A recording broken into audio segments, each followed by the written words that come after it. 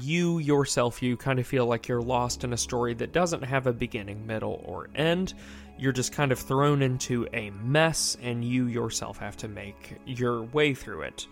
And I know that this word is used a lot, and it's a shame that it's used a lot, because almost every single time that I see this word being used, it's being used improperly.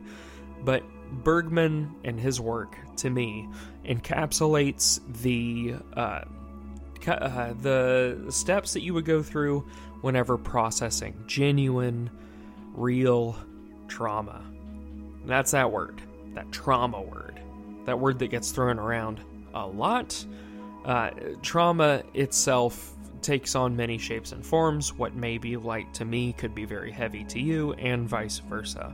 And it probably will be vice versa. I am a giant baby who cannot handle anything.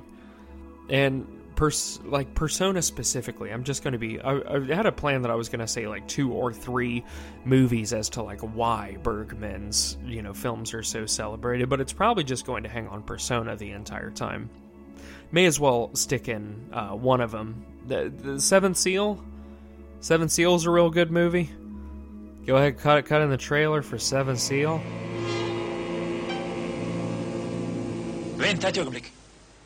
Så säger ni alla. Men jag lämnar inga uppskov. Du spelar ju schack, inte sant? Hur vet du det? Ja.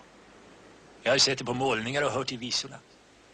Ja, jag är verkligen en ganska skicklig schackspelare. Du kan ändå inte vara skickligare än jag. Varför vill du spela schack med mig? Det är min sak. Det har du rätt i. 2 things you need to know about this movie.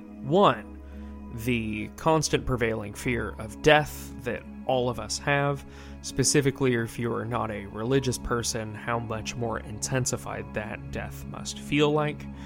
I'm not exactly sure if Bergman himself was an atheist, an agnostic, or some sort of Christian. His work has always felt deeply religious to me in a certain way, so I wouldn't be surprised if his foundations at least had some sort of, spiritual bedrock to them. But it doesn't matter in the end. The very genuine, real fear that we all have of death is very much there, and it's very much felt by every single one of us. None of us are special.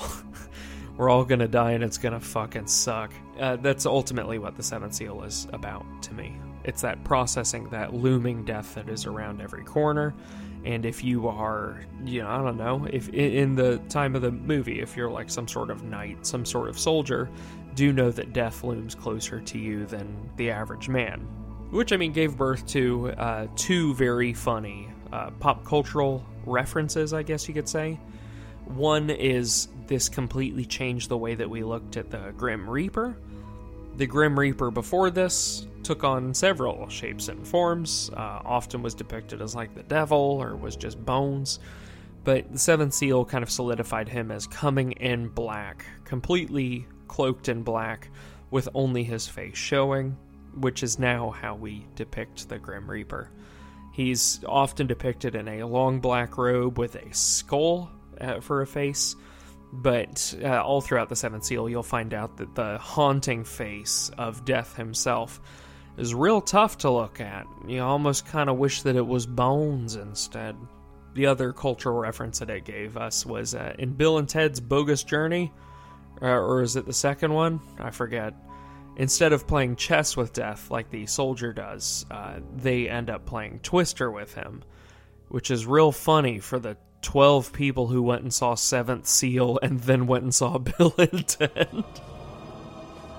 Choose your game. But if you lose, you will stay here in hell forever.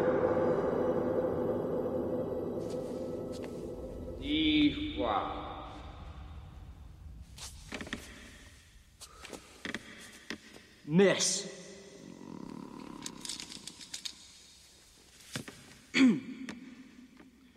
B3. Miss. God, I love stuff like that. Just completely, just deep film references for a crowd who probably couldn't give a shit about it.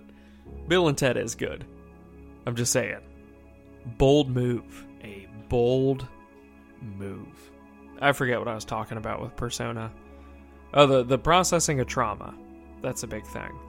So, if you are viewing the movie like I do, where you view the movie as being one woman working through her trauma, it's so bad that she is dissociated to the point that she sees another woman that she can inflict her guilt and anger upon as a coping mechanism, and it gets so bad that it's hindering her work, and her work sends her away to deal with it all by herself. These, like, exercises, I guess you can do in, like, surrealist reasoning make a lot more sense. You know, the processing of trauma isn't always something that's like it has to be done with a therapist sitting on a couch, listening to you, giving you advice, giving you meds. The persona itself, we see just kind of like this melding of these two women becoming one, which you could even argue, like, damn, was Ingmar Bergman into, like, Hegel? Because it's the thesis, the antithesis, and the synthesis argument. To subscribe to the Mr. Movies podcast, go to patreon.com/MrMovies. You get project updates. You get to vote on what movies appear on the show. And you get one extra episode per week. Oh, to be alive at this time.